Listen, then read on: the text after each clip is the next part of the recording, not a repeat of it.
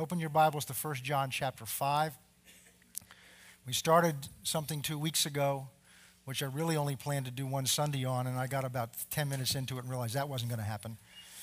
And now I realize we're not going to finish it today. This is Communion Sunday, so we'll end a little earlier.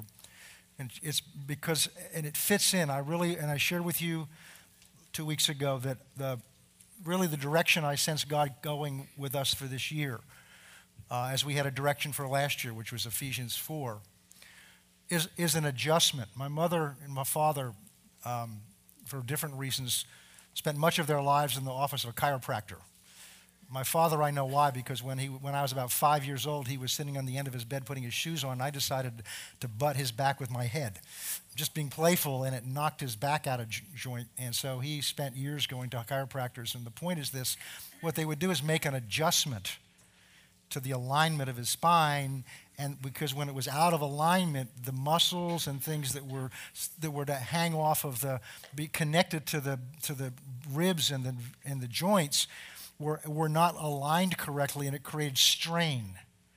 And if there's strain, the doctors will tell you, and we have a doctor here this morning can tell you, that if something gets out, if you injure one of your limbs, there's now a danger to the other limb, because what you tend to do is is that right? You compensate for the injury to this limb, and so very often it throws the other side out of whack.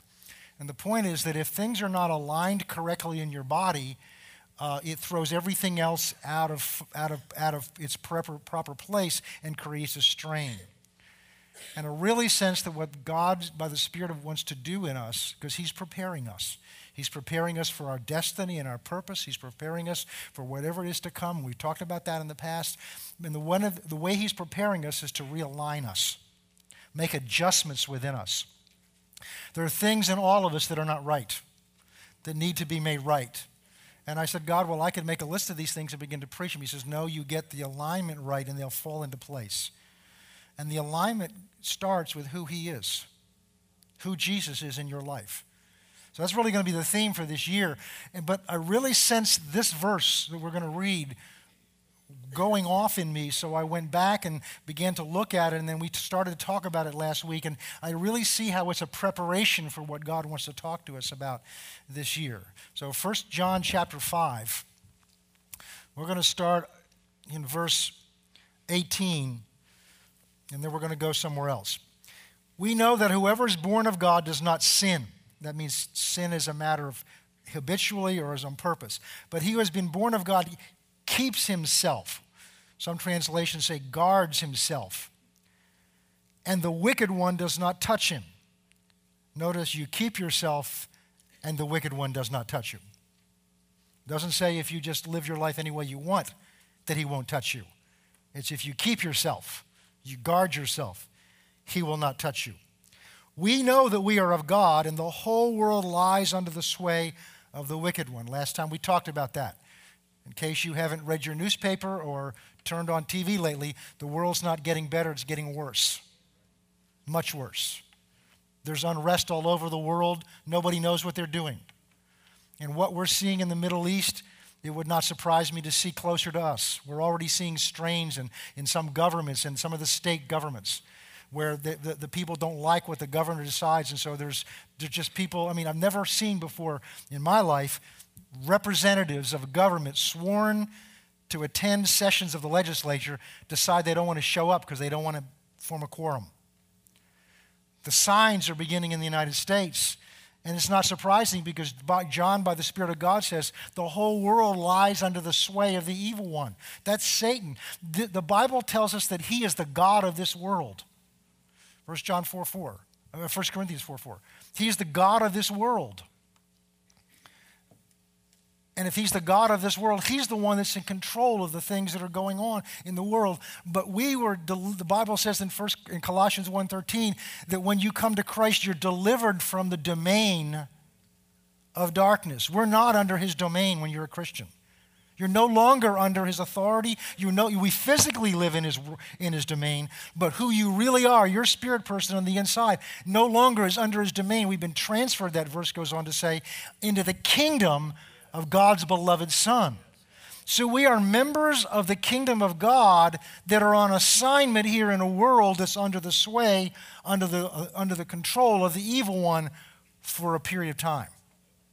And that's our assignment. That's why we're here. So shouldn't be shocking. Jesus told his disciples, in this world, you will have trouble. So why are we shocked when trouble comes along? Jesus said it'll come. But he goes on to say, fear not, for I have overcome the world. Overcoming what's going on is through him and staying close to him. And that's what we're going to focus on this year. So notice he says that we know that the whole world lies under the sway of the wicked one. That's, by the way, it's 2 Corinthians 4:4. We know that says he's the God of this world. We know that the Son of God has come and has given us an understanding that we might know him who is true, and we are in him who is true, in his Son Jesus Christ. So what we're going to be looking at this year, at least through most of this year, is knowing him. Well, I know him, yeah, but we're going to look at knowing him at a much deeper and more intimate and powerful level. That's where God's taking us. So that's what he's talking about here. I've written this letter so that you might know him in a much deeper way. So in the midst of the darkness, in the midst of what's going on, you might know him. And in the midst of darkness, that's when you really do need to know him. Ever notice little kids and they're out in the mall, and they're with their parents and lots of people around, and they know where mom and dad is? They'll feel free sometimes to wander around and run off over here, but all of a sudden something goes wrong and they realize they're out there alone. They want to know where dad is. It's important in this day and age to know where dad is, to know where your Lord is, and to know him. It's going to make all the difference in your life. The true God and eternal life. And then it ends with this verse, which to my recollection isn't even addressed anywhere else in this letter. But he says, little children, keep yourself from idols. Now, the way my mind works is, what's that got to do with everything else he said? We know this, that it's inspired by the Spirit of God, so it must be part of what he's saying. What he's saying at the end of this letter is that it is important that, and the reason this letter was written is that you might know him in the middle of the world that's under the sway of the evil one, that we would know who the true Christ is, who the true Lord is, and we would know him so that even in the midst of darkness, we know where he is and what he's doing. And he ends that by saying, keep yourself from idols. And I looked at that because that's the verse that went off at me, saying, what does that have to do with what he's talking about? Another verse that really went off in me, which is in 1 Corinthians 10:13. Don't turn there now. We're going to get there before we're finished our study. Where the Apostle Paul says, flee from idols. Flee from idols. So we started talking last week about fleeing from idols and why that's so important. So turn with me now to Exodus chapter 20. We're still reviewing. This is what we talked about last time. Exodus 20 follows Exodus 19, where there is a scene. The children of Israel have been supernaturally delivered from their bondage in Egypt. God's will is to take them to the promised land, which is in Canaan land, which is Palestine, what is now Palestine or Israel. But he brings them about 3 months out into the wilderness, which is the Sinai Peninsula, which is Saudi Arabia today. And he brings them down to the southern part of it to a mount called Mount Horeb. And in chapter 19 of Exodus, we see God call Moses up on the mountain and say, I want you to take the next 3 days and have the people consecrate themselves, wash their clothes, get the sin out of their lives, prepare themselves. And on the third day, it's a significant date, on the third day, bring them to the base of this mountain, because I'm going to come down on this mountain and I want to reveal myself to them. And there's a verse in there where Moses, I love this verse, it says, Moses went to the people to prepare them to come out and meet their God. God wants to have an encounter with them. where they don't just know who he is because they've heard of him from Moses, but they see him. Over in Deuteronomy, it says God could not appear to them in his physical form because he knew that they would make an image of him. So he appeared to them in a cloud so they could not form an image of him. And he wanted to demonstrate for them his power and his majesty and his glory so that they would worship him and reverence him and follow him. And that they would know that Moses was the one God had ordained to lead them so that they would do what God said to them to do through Moses. So they now came out to the base of this mountain. God comes down on the top of this mountain in fire and earthquakes, and the mountain trembles and all the ground around them, and the people run away in fear. And Moses goes to them, and they say to Moses, this is more than we can handle. God's more than we can handle. So what we want to do is you go talk to God and tell us what he says. But you see, what happens in the presence of God is everything gets revealed because he is perfect light. God is truth. It is impossible to stand in his physical presence and hide anything because he is truth. Interesting comparison. Here you've got Moses who goes up on the mountain, and Moses isn't perfect, and he wants to get closer to God. And the people of Israel, who either also aren't perfect, want to get as far away from God. This is a little side note. What's the difference? The difference is Moses wanted whatever was wrong in his life exposed so he could get rid of it. The children of Israel were afraid to have what was going on in their lives exposed because they wanted to hold on to it.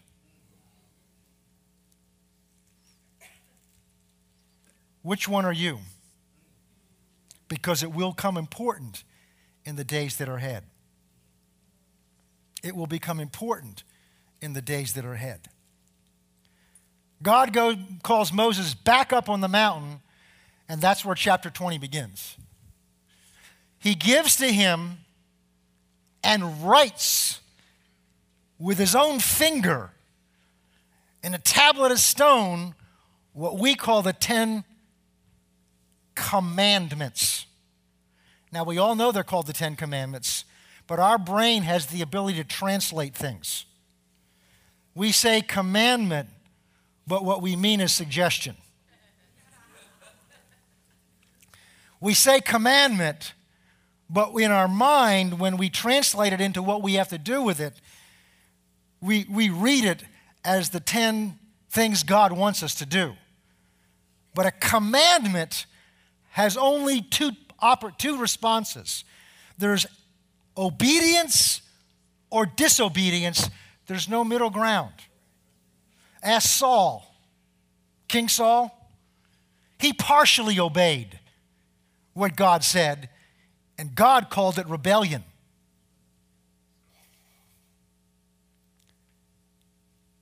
God issues to Moses and writes with his own finger in the stone these commandments. And notice the first one. That's the one we're talking about.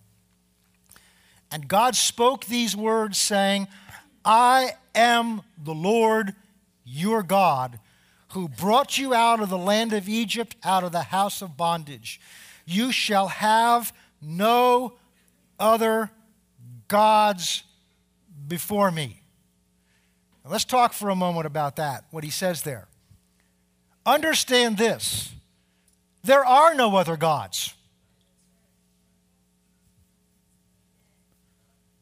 There's a verse in Isaiah, I've forgotten where it is, where in essence it says, God says, I've looked around, I don't see anybody else up here. He is the true and living God. In Isaiah, where God was having to deal with this issue of idolatry,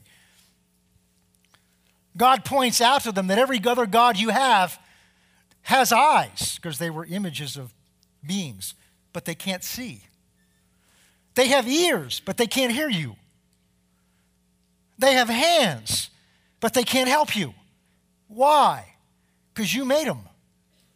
They're made out of inanimate objects. Now notice, the key to understanding idolatry is this next verse.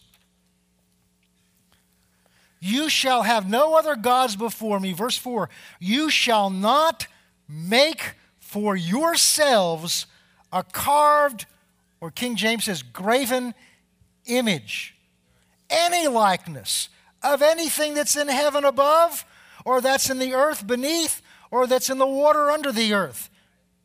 You shall not bow down nor serve them. We'll talk about that later. But the first thing he says is, you shall not make for yourself a carved or graven image. And that's the key to understanding idolatry. It's a god you make for yourselves. Remember last year we were studying, I forgot what it was sin, I think it was. And we talked about Lucifer. And the root of sin, the core of sin, goes back not into Genesis. That's just acting out something that's already been done.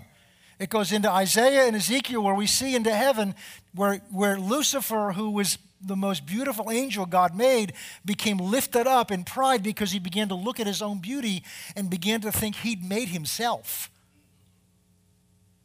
And he did that because he began to look at himself and take his eyes off of God. And we talked about that's the open door to sin, is when you take your eyes off of God and begin to look at yourself. And that's the device that Satan uses to begin to get. You notice, you don't fall into sin. You walk into it through a series of steps that you take. And the first step towards it is you take your eyes off of God and you begin to look at yourself, either good or bad, and saying, whoa, God and I are doing a pretty good job. And after a while, it's not God and I, it's I'm doing a pretty good job. But the other side of that, which is the same thing, is, oh, what a terrible person I am. I can't ever do anything right. I'm a mess. I'm never going to amount to anything. Who's that focused on? That's focused on. The devil doesn't care why you look at yourself. It doesn't matter why you're looking at yourself, because when you're looking at yourself, you're no longer looking at God. It says in Hebrews chapter 12, verse 1, that we are to, because there's a great cloud of witnesses going on before us, that we are to lay aside the sin and the weights and the sin that so easily besets us. And how do we do that? The next verse tells you how. Looking unto Jesus, the author and finisher of our faith.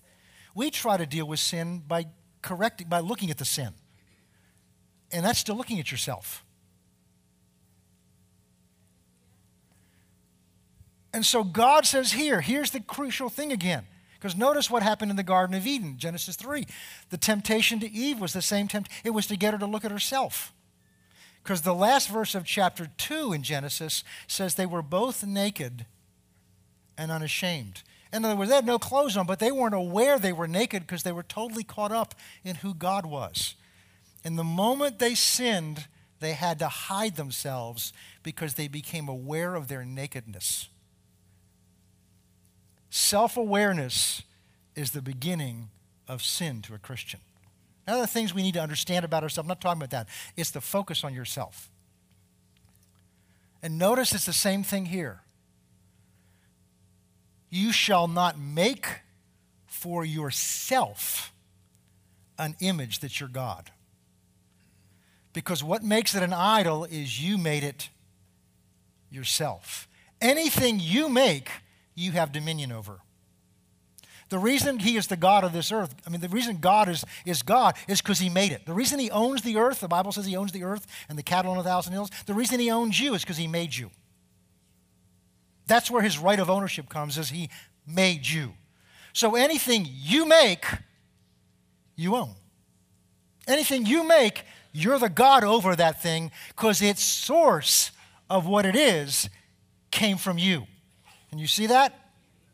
That's why over here, if you look over in, later on in this chapter, over in verse 22, the Lord said to Moses, "Thus you shall say to the children of Israel, you have seen that I talk with you from heaven. Do not make anything to be with you, gods of silver or gods of gold you shall not make for yourself. An altar of the earth, now look at verse 22. An altar of the earth shall be made for me. You shall sacrifice on it your burnt offerings and your peace offerings, your sheep and your oxen. In every place where I record my name, I will come to you and I will bless you.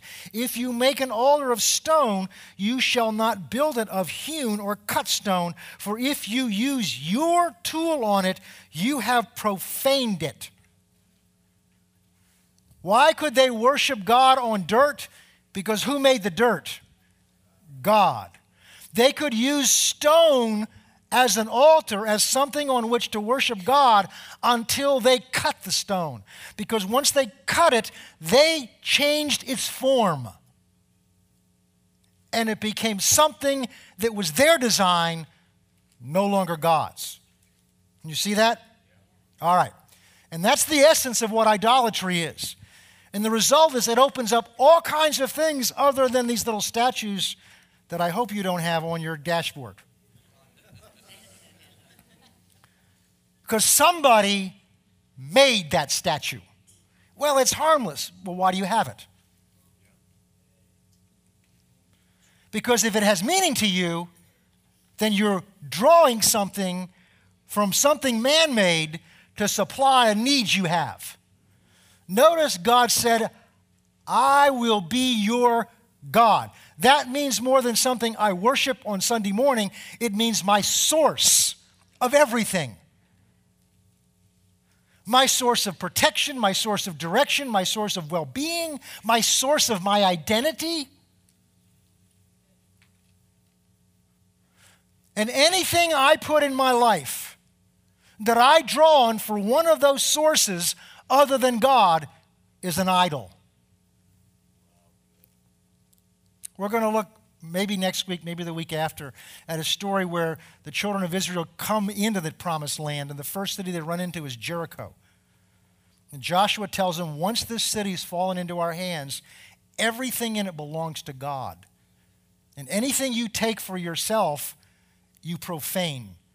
And we'll see that they didn't just profane the person that took it, it profaned the whole nation. And the Achan took something, and he hid it in his tent, and God exposed what he hid. We'll talk about that story later on. So what we're going to talk about today are idols, not the obvious idols, which are statues and, whatever you may have. But what we're going to talk about what Achan had were hidden idols. There are other types of idols. We're going to begin to talk about those today. All right. Let's see. Which one should we start with? Let's go to Matthew chapter 6. There's one we're going to talk about at the end that is maybe the most important one, and it's also the most subtle and therefore the most hidden one. And it's one undoubtedly we have all had in our lives and may still have today. Matthew chapter 6. This is, of course, in the middle of what we call the Sermon on the Mount. It is a sermon, but Jesus is teaching his disciples here. He's not teaching everybody else. Let's look at verse 16. Excuse me, verse 19.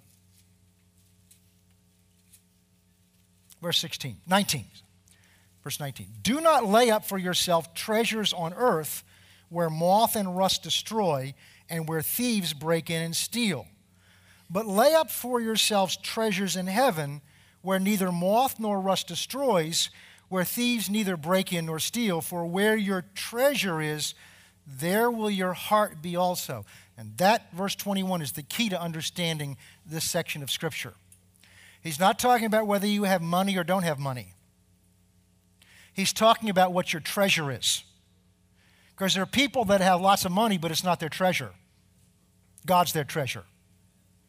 There are people that don't have very much at all, but what they do have is their treasure. And so what he's saying is, don't invest your heart and your treasure and your trust in the things of this earth, because they won't last you very long. And the reason is because where your treasure is, that's where your heart will be. Understand this about God, because he goes on in Exodus 20 to say that he is a jealous God. Jealousy implies a relationship. It says it also in James chapter 4. It's a You know God doesn't need your money. I hope you understand that. I mean, his streets are paved. He used gold for paving material. When he creates the New Jerusalem, its doors are solid pearls and they're, I think, 200 feet high. I mean, he's doing okay.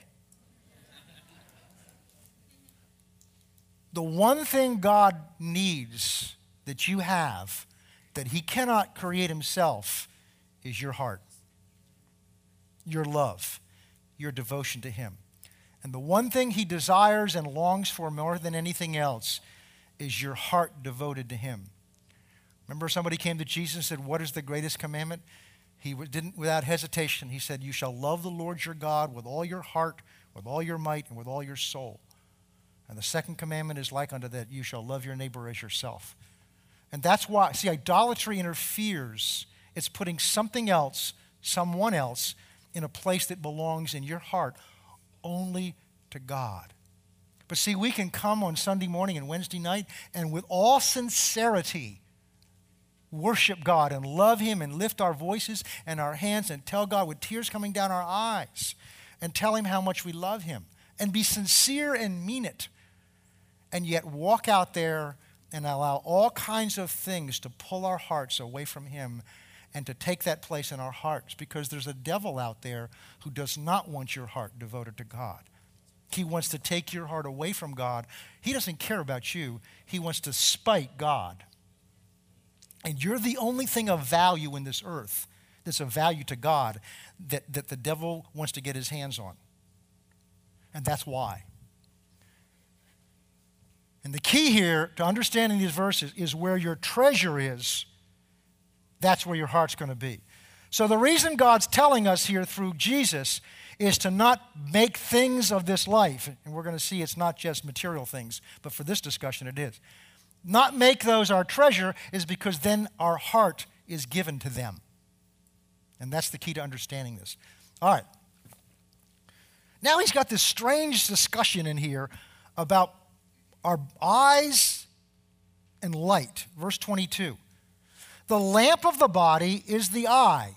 If therefore your eye is good, your whole body will be full of light. But if your eye is evil or bad, your whole body will be full of darkness. Now look at this statement. If therefore the light that is in you is darkness, how great is that dark? How can light in you be darkness? Because either you're seeing or you're not seeing. Well, these verses used to trouble me because I wonder, what are they doing in here? I don't understand them. And this is how I've learned to gain the understanding that I have. I don't accept that they don't belong there. It just means I don't understand something. So I'll go to the Holy Spirit, who's the author. Isn't it neat? You got the author of the book living inside of you? And say, what do these mean? Open my eyes to see what they mean. And I began to read them. I began to read them in the context of what Jesus was talking about. And then this word, evil, your eye is evil. So I looked that word up, and it's a Greek word paneros, which also means diseased. Doesn't mean evil. There's another word that means evil in the sense it's bad at its nature. But this word paneros means diseased. That began to make a little more sense. Because he's saying if your eye, he's talking about your natural eye, if it is diseased, for instance, if we were with somebody down there, friends of ours, and they were saying, I'm having trouble driving at night now. The light just does funny things. So we went to the eye doctor, and he says, you got cataracts. Because what happens with cataracts is a film that forms in the front of your eye. So light is coming in. He was seeing the headlights, but when they came in through that right eye, the cataract was causing the light to be diffused before it went into the retina. So light was striking the back of the eye, but it wasn't accurate light.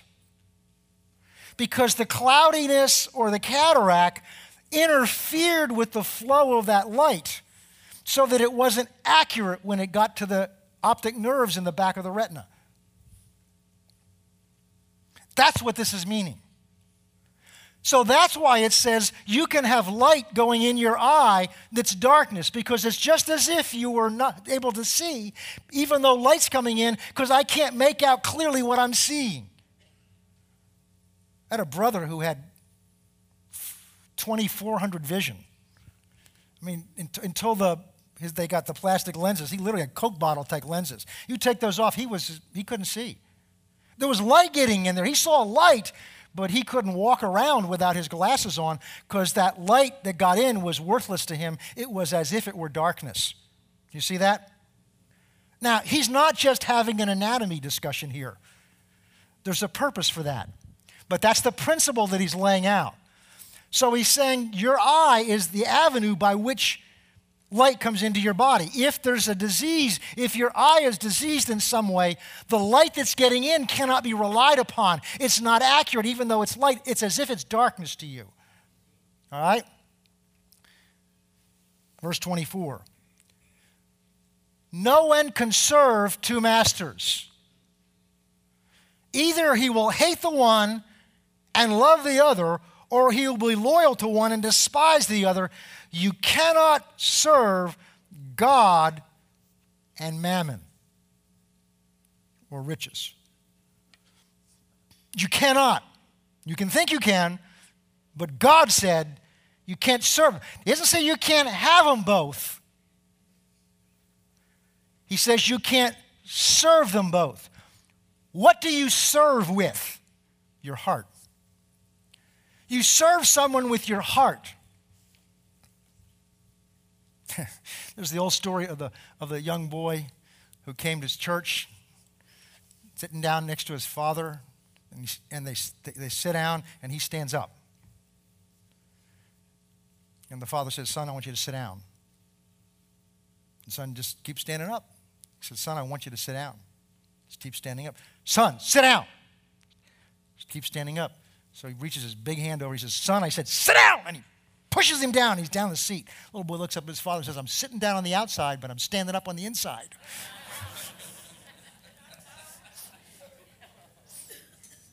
I'm serving you on the outside, but the inside, I'm serving money, things, whatever it is. So we're sitting there and say, "Well, I don't do that. I mean, I love God. I just don't serve God. I, worship him with tithes and offerings." Well, let's just keep reading on. That's good. We should do that. We're supposed to do that. All the same discussion here.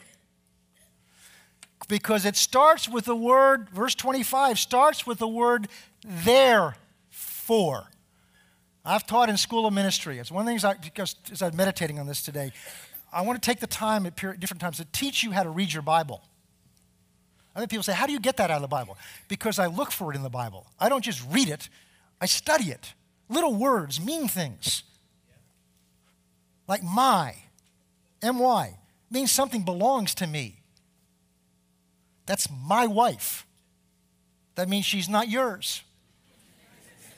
Now, it's important to understand. And she'll take, I see sometimes, a woman comes, she'll grab, "It's my husband." She may be your pastor, but he's my husband. All right? That means something. When God says, "I am your God and you are my people," that little word "my" is very powerful. The word therefore is a conjunction. It connects what he's about to say with what just came before it. And it's not just a connection like they're related. He tells you how they're related. Because the word therefore means that what's about to follow is based on what was just said. So what was just said is the foundation for what I'm about to say. So this is the same subject and what he's been talking about your heart, where your treasure is, your heart is. And then the discussion about the eye, and the eye, if it's diseased, the light that's coming in is not reliable. But if your eye is whole or healthy, then the light that's coming in is pure. All that's talking about the same subject. Then he says, now, therefore, understand this: you cannot serve God with your heart and things, anything else, because you can only serve one. Only one can be in the first place. So if anything else is in that first place, then God's not. And now he's going to give us the practical way to measure it, whether we're doing this, and how to live out that commitment to put him first. That's what's in the word, therefore. All right. You may want to pick your toes up, pull them in, but this is where we are. Therefore I say unto you, do not worry about your life, what you will eat, what you will drink, nor about your body, what you will put on it, what your hair's going to look like today, whether I wore the right tie. Is not life more than food, and the body more than clothing? Look at the birds of the air. They neither sow, nor they reap, nor gather into barns, yet your heavenly Father feeds them. He takes care of them. He is their source. He provides what they need, and they don't worry. Are you not of more value than they? Which of you, by worrying, can add 1 cubit or 1 foot to your stature? So why are you worrying about clothing? Consider the lilies of the field, how they grow. They don't even toil nor spin. Yet I say to you that even Solomon in all his glory was not arrayed like one of these.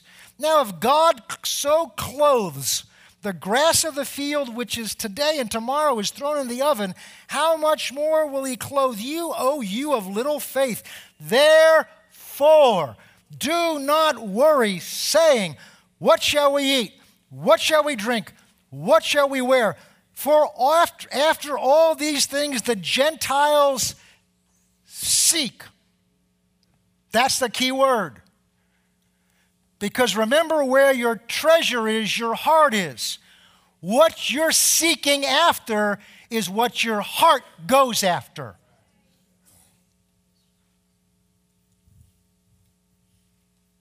The Gentiles are referring to the people that have no covenant with God.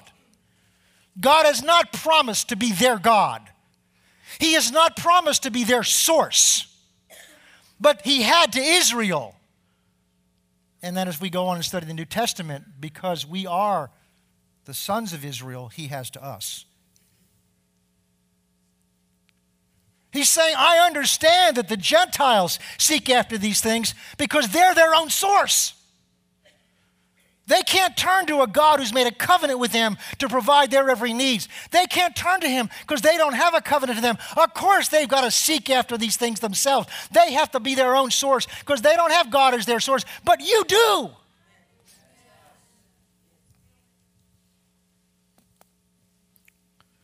But seek first the kingdom of God and his righteousness, and all these things that you need will be added unto you. Therefore, do not worry about tomorrow, for tomorrow has enough worry of its own. Sufficient today is its own trouble. In other words, deal with every day. What's he talking about here? How's this got to do with idols?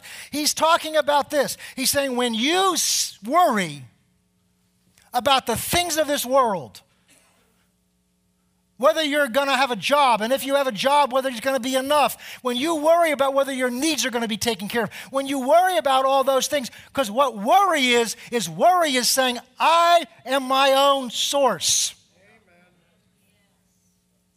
Amen. Worry says, I don't trust that God's going to take care of me. I've got to figure out how this is going to happen. We're talking about idols. An idol is anything you make yourself that you put in a place that belongs to God as your source. And here we're talking about material things. See, it's not just I love cars and I want to have more cars than anybody else. That's obviously idolatry. But you can be committing idolatry over things when you don't have anything. Because it's what your heart's going after.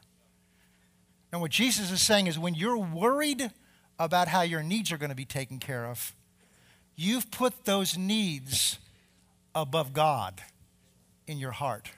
And what you've really done is put yourself above God because you're saying, I'm responsible. Now, obviously, you have to have a job. You provide for your family. But you're simply doing the work. God is the source. Amen. God is your source. And if God's not your source, then whatever else is an idol, because it's something you've made and put in a place that belongs to him.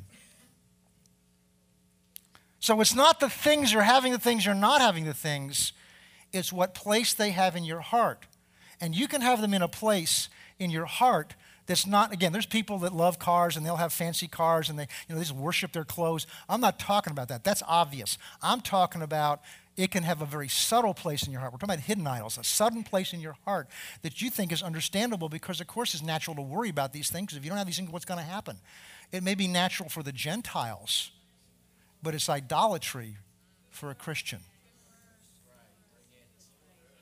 And as I was praying about this yesterday, I know I said it 2 weeks ago, it came off of me again. There's some of you right now in this room, and I'm not thinking of anybody, I don't even know who it is, that are struggling financially right now. Some of you have been trying to get a job, you've been believing God, you've been doing all things you know, and nothing is working. And this is why it's not working. Because you're looking for a job to be your source. And God's not going to put an idol in your hands. God's not going to put an idol in your hands. All you've got to do is make the adjustment. God, you're my source, and I don't care what means you use. And you watch the difference it makes. God can provide a job for you before you leave this place today. But there's some of you today, the Lord spoke this to me. This is why. You're afraid. You're afraid you're not going to have enough. You're afraid you're going to lose your house. You're afraid of all these things. And that fear is a worship. That those things are what I need in order to survive. No, you need him. Because I can tell you, I've worked with people that have more than most of you will ever see in your life. More money, more cars. I've worked with some of these people, and they are some of the most hurting, lonely, fearful people I've ever met in my life. When I resigned that law firm in Boston, a large law firm, to go to Bible school, I had some partners with lots of money come into my office with tears in their eyes saying, "You have more courage than I do. I'm afraid to do what you're doing." Now, they weren't going to go to Bible school. In other words, they were captured and bound up by the things that they had. They needed those things. It's not the things themselves. It's the place in your heart. And the sign of it is when you're worrying. Because what worry is saying, I don't believe God's going to come through for me. So I've got to take it into my own hands. Well, most likely your own hands got you where you are.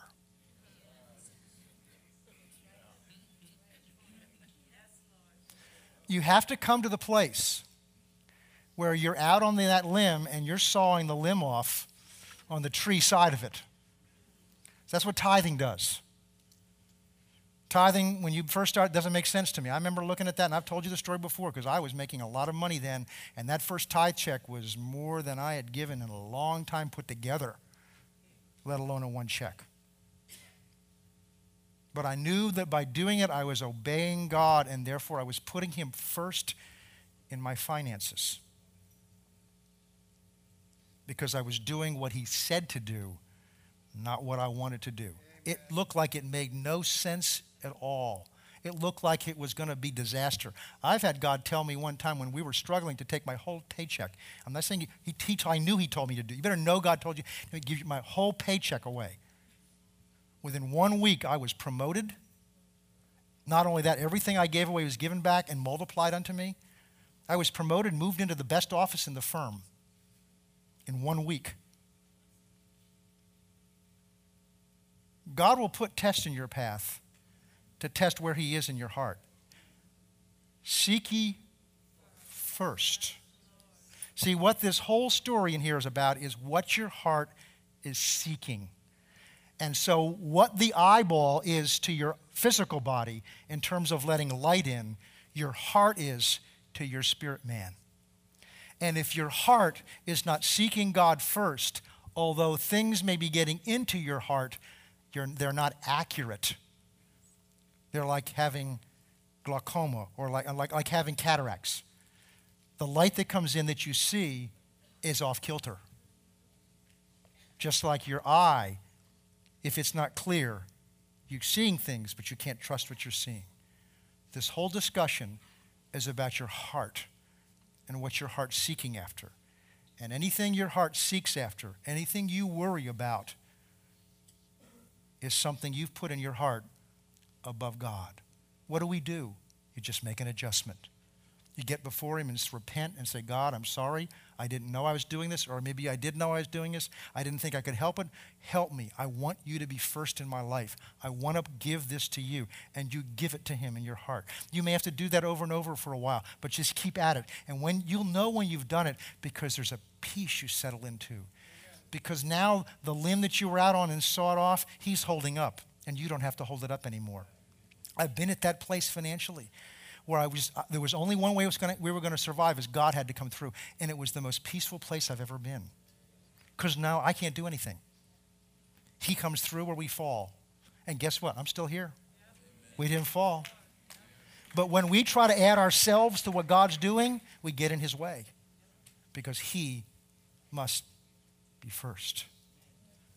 My little children, flee from idols.